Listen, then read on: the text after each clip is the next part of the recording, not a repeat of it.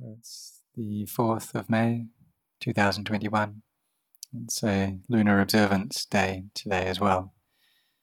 In Thai, this is called Wan Pra. It's like literally kind of a noble day. And how is it noble? Well, it's the opportunity for us to make our hearts good, to develop our hearts. And so for some people, on these lunar observance days, they normally, on other days, they would normally drink alcohol, but on this day, they stop. And some people, they normally kill animals, but on the Wan Pra, they stop. And so they take up these 5 precepts, and these 5 precepts are the quality of humans, those who have high minds. In our Pali language, this is manusa. Manu means mind or heart, and usa means high. So you put these 2 words together and you get manusa, or human, one who has a high mind. So we see in the world, in the present day, there are 7 billion people on this planet. But we can ask, well, how many of those 7 billion have high minds? How many keep the 5 precepts? And even for just one day, whether it's a Saturday, a Sunday, or these lunar observance days, how many can keep these 5 precepts for just one day? And if we include all religions, and other religions, people keep these precepts as well. But for all the people in this planet, how many are really intent to keep these 5 precepts? And so we see that there are many people, but there are not very many human. And so this is why we say that being born as a human is very difficult. And the comparison that the Buddha gave, it's like a turtle that's in the great ocean. And there's one stick, bamboo stick, that's floating on the water, and it has a hole in it. And the stick is blown around by the wind in the 4 directions. And it gets blown here and there. And this turtle is blind. And even if it wasn't blind, even if it was able to see, it would still be very difficult for this turtle to perceive or notice that bamboo stick. But this is a blind turtle, which surfaces every 100 years.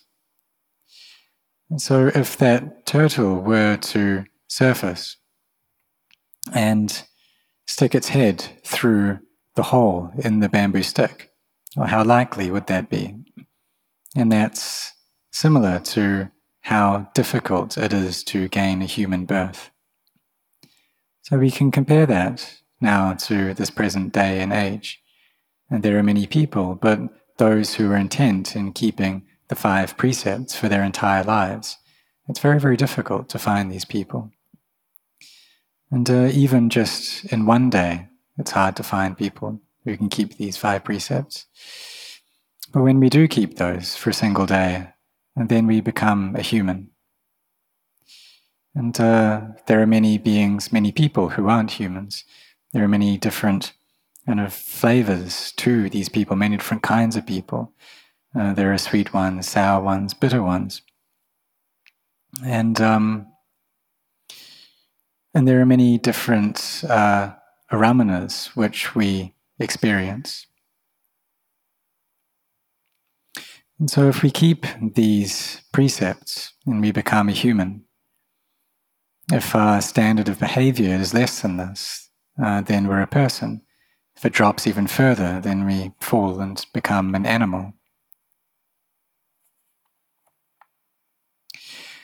So now in this present age, nowadays with the pandemic that's going around, we see that this really puts a lot of pressure on people.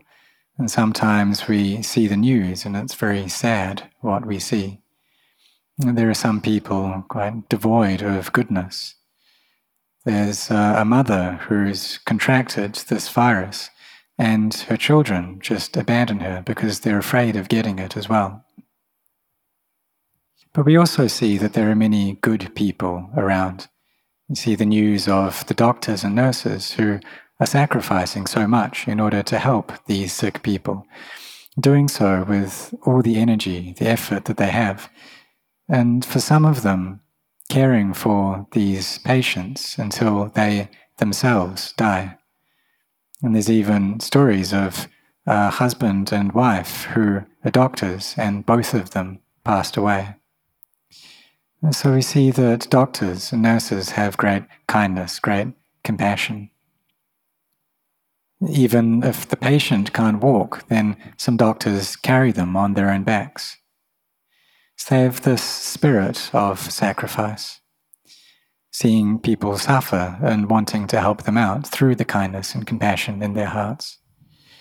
These are people who are devoted to cultivating their parami, their spiritual virtues, and so we could call them bodhisattvas, helping those who are in suffering and pain. And so they do this through a sense of kindness, through compassion, through pity, wanting to help each other out, wanting to support the world.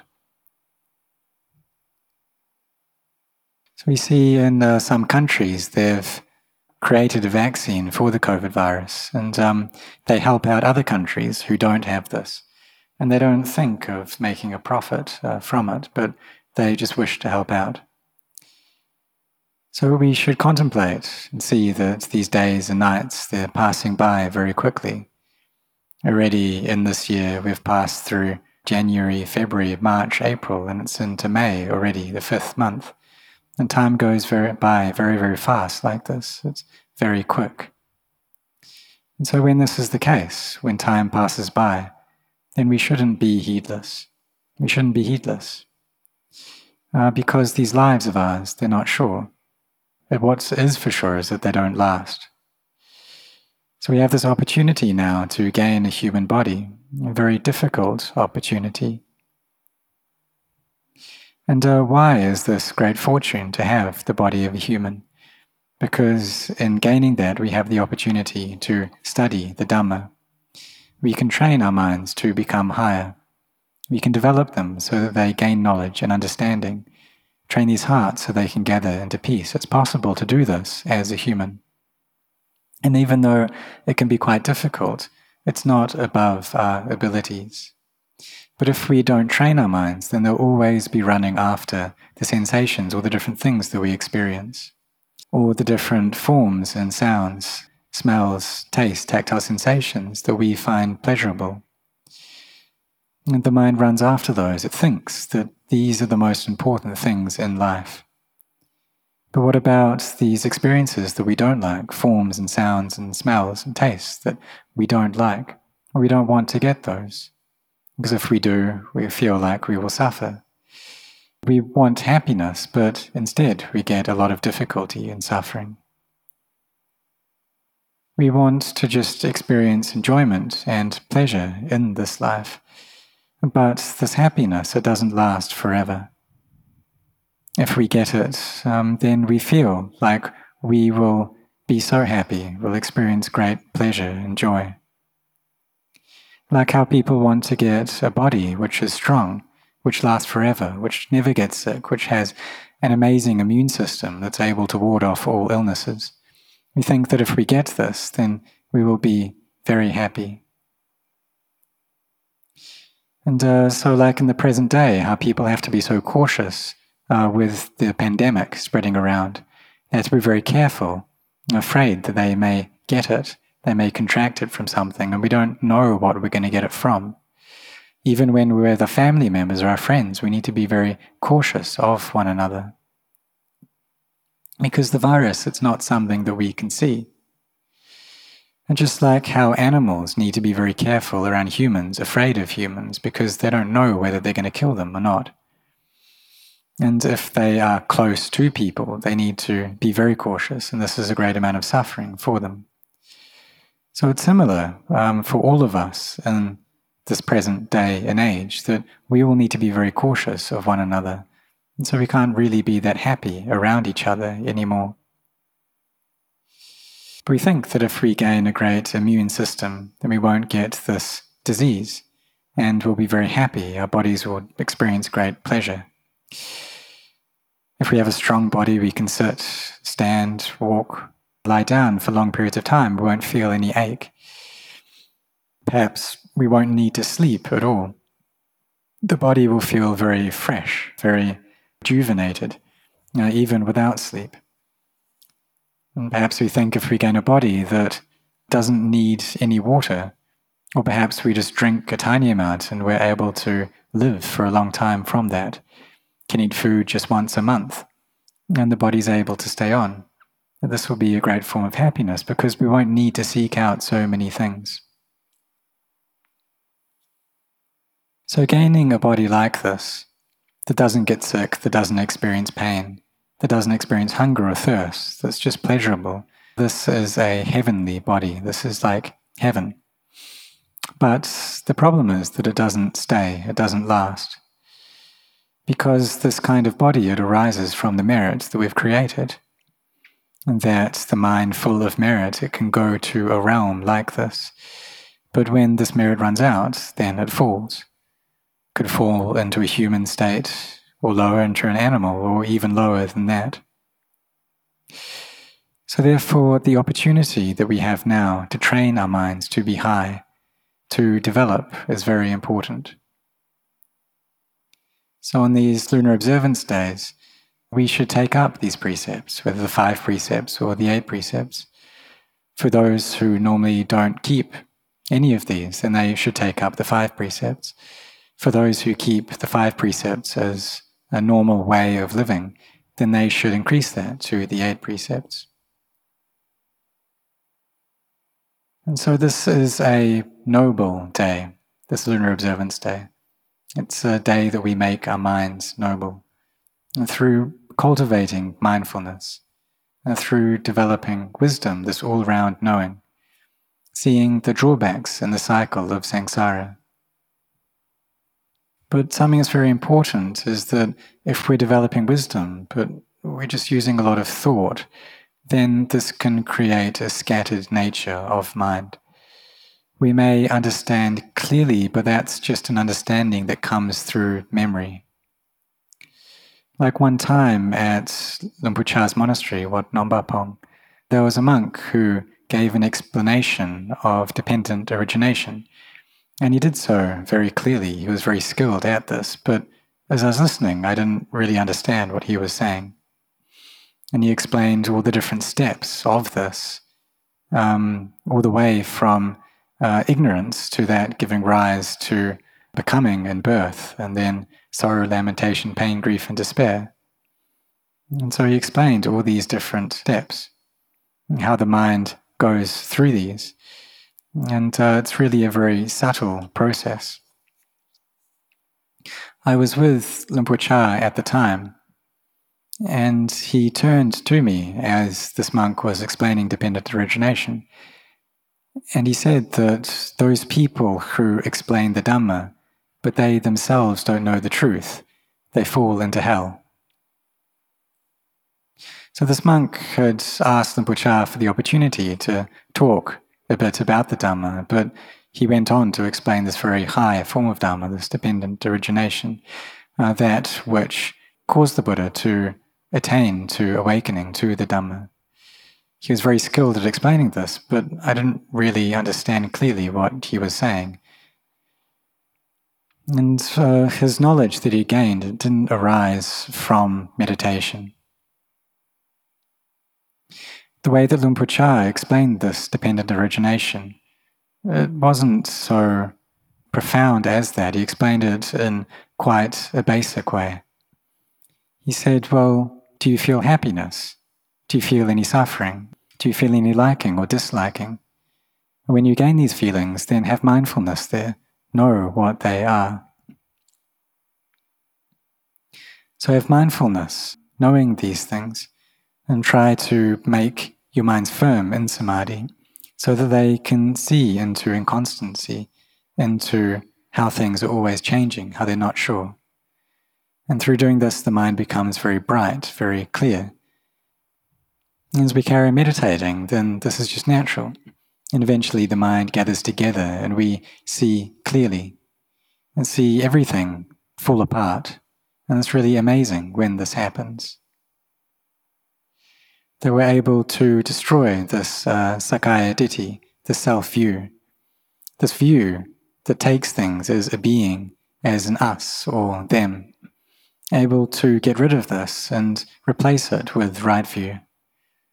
There's an amazing radiance that comes up at this point, that whatever we see, we perceive it arising and ceasing, no matter what it is.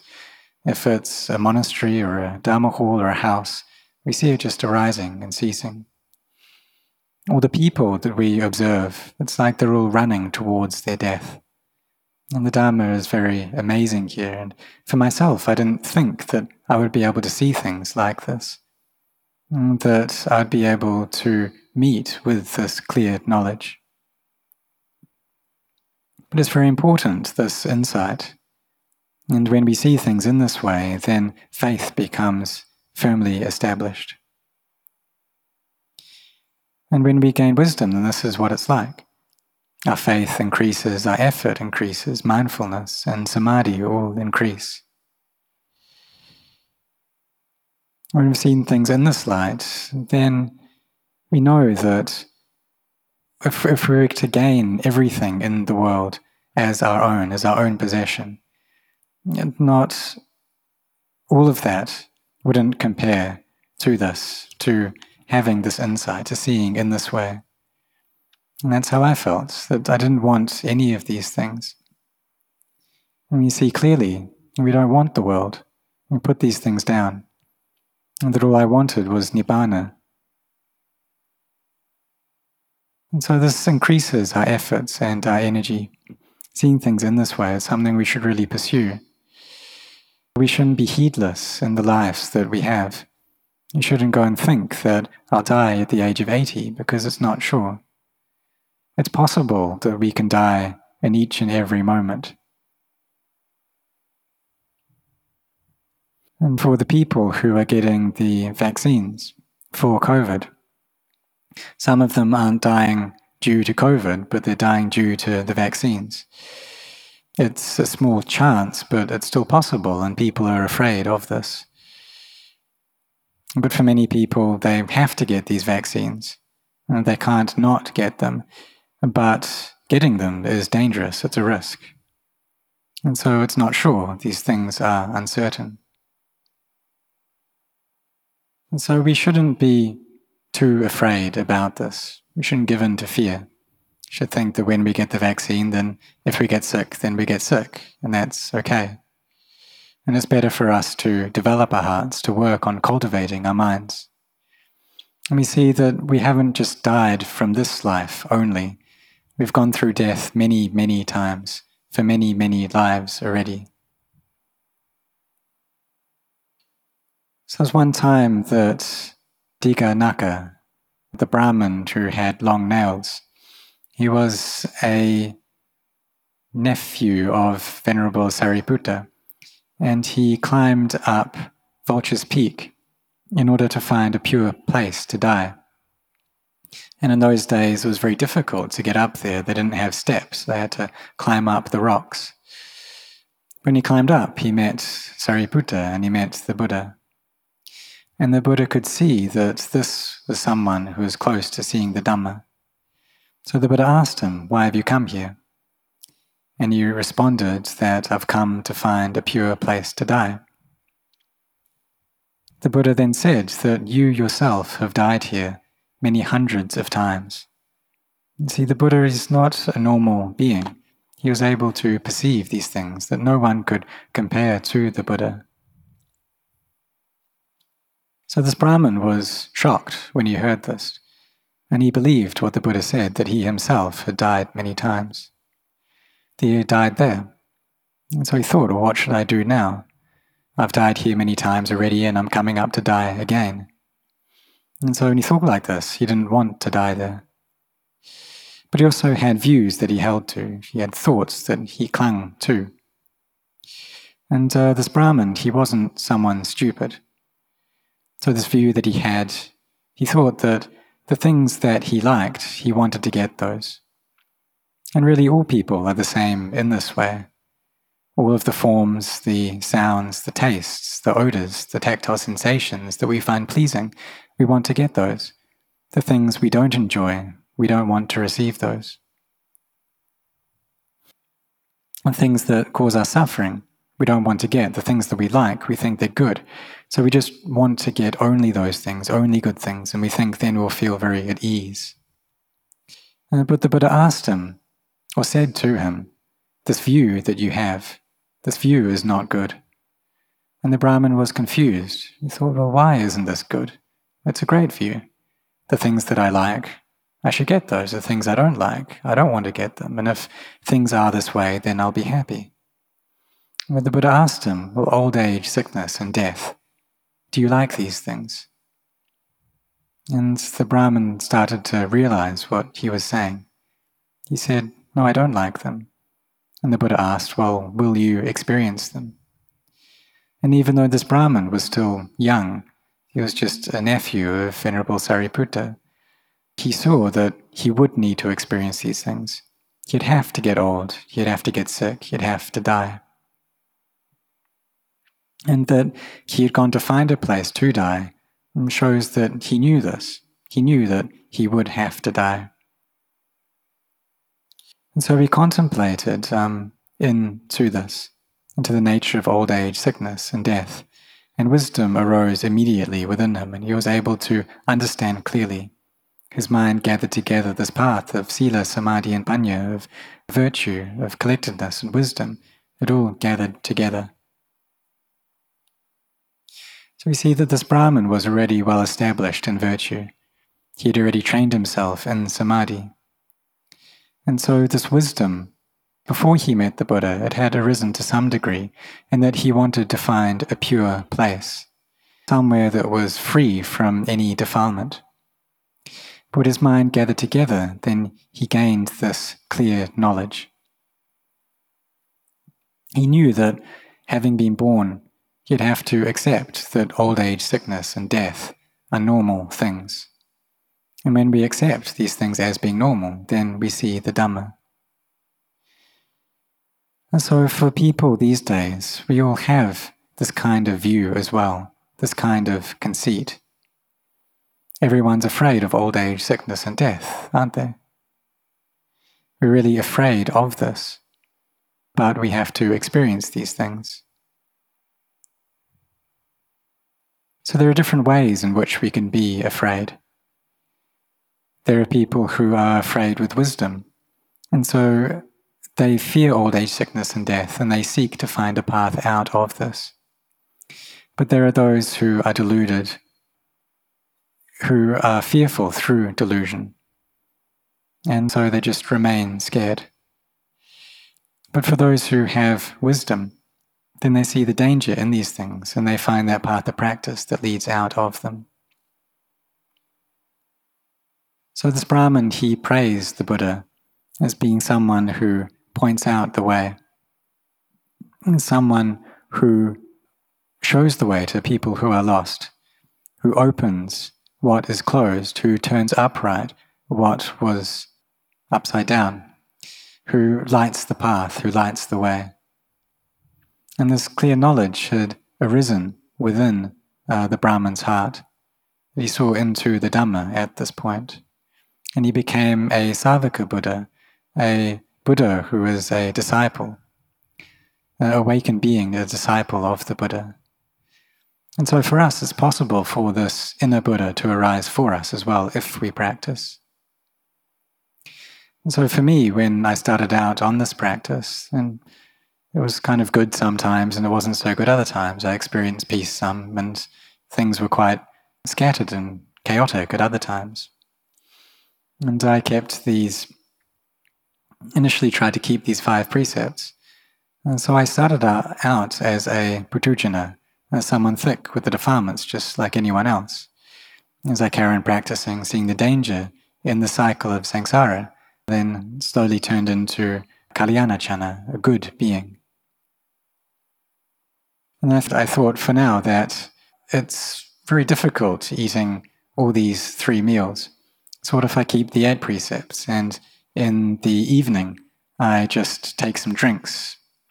And will that be enough for me? And I was able to see that I could survive off just that. And I thought, well, meditation monks, when they eat, they put all their food into the same bowl. And so I tried that out as well. I put the desserts and the savory items all into the same bowl. And the taste, well, it's difficult to describe. And normally I would eat a large bowl of food, but that day I was only able to get through half of it. I was wondering whether my body would be able to accept that if I went to ordain as a monk, whether I'd really be able to take it. So it's not like how things are in the present day. You see how meditation monks, they separate their food out. They put some food into their alms bowl and then some food into their bowl lid and then others into different plates, and everything's kind of nicely separated out. And as they eat, they think about this and that, and their minds are scattered all over the place. And so this isn't the path that leads out of the kilesas. But rather what we should be doing is we should put everything together into the bowl. And what would that be like? You put the sweet things together with the rice and the savory items all into the same vessel. And this is how meditation monks should practice. So I trained like this when I was a layperson. I listened to Luang Por Chah's Dhamma, his teachings, and my mind gathered together. It became very bright. I was able to see how all things were changing, all things are not sure. Whatever I looked at, it could see it as being anicca, could see things as being anatta, as not self. It was very subtle, but I was perceiving these things through inner knowledge. If we look at things just through our eyes, we look at a building, then what we see is steel, concrete. But when we look at it through inner knowledge, we can see it as just being tiny particles that are all arising and ceasing. It's like how we may see cells through a microscope, and we can see these dying, we can see them decaying. So that's what it's like when we see very subtly through this inner knowledge. We can see very deeply into things. Knowledge is what's able to allow us to put down our clinging. And the number of lives that we have then reduces, able to give some of these up, to put some of these down. At this point, then, my wrong views changed into right views, and Nibbana became the object of my mind. And there was a great lightness, a great joy in the mind. You could see that even if I were to gain everything in the world, all as my own possessions, I'd still need to get old, need to get sick, and need to die. And so just as an arahant, a fully awakened being, had once said, that the world has no owner, that none of the things in the world can last, they're all swept away. The world is insatiable, it's a slave to craving. That we want just the things that we like. We want to be very rich, to be millionaires. But why do we want that? What are we going to gain? We're just going to gain forms and sounds and smells and tastes and touches. And these things, are they really good things? Are we ever going to have enough of them? Are we ever going to stop this pursuit of them? And it's never enough, because these things are always arising and ceasing. All the happiness that we've experienced in the past, that's already gone.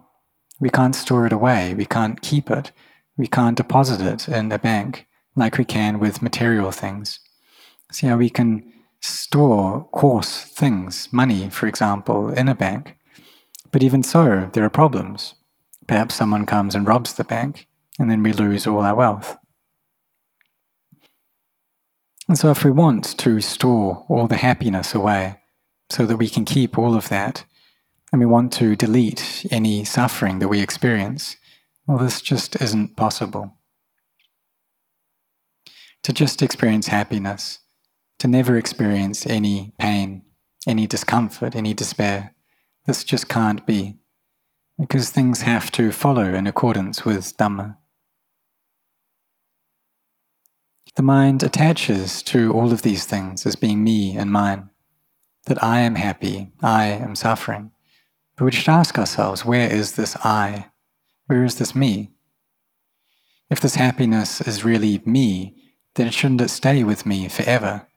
But it's something which ceases, which goes away. So when we see the Dhamma, we see that happiness is merely happiness. It's not a self, it's not me, it's not mine. It's something that has arisen due to causes, and when those causes go, then that happiness goes. And here things become very clear. We gain a deep insight into the Dhamma. So therefore, the developing of our mind is for the sake of changing our views from wrong views to right views and to good views. And when this happened for me, it was a lunar observance day as well. I was listening to a teaching by Luang Por Chah, and I understood this teaching clearly. I already had great respect for Luang Por Chah, that I had gone to pay respects to him many times at his monastery, and he had even come to Ayutthaya, where I lived, and the monastery that he came to was very close to my house and where I worked. But when I saw the Dhamma through that teaching, I saw into it very clearly. Then I gained the faith to ordain, to put down worldly things.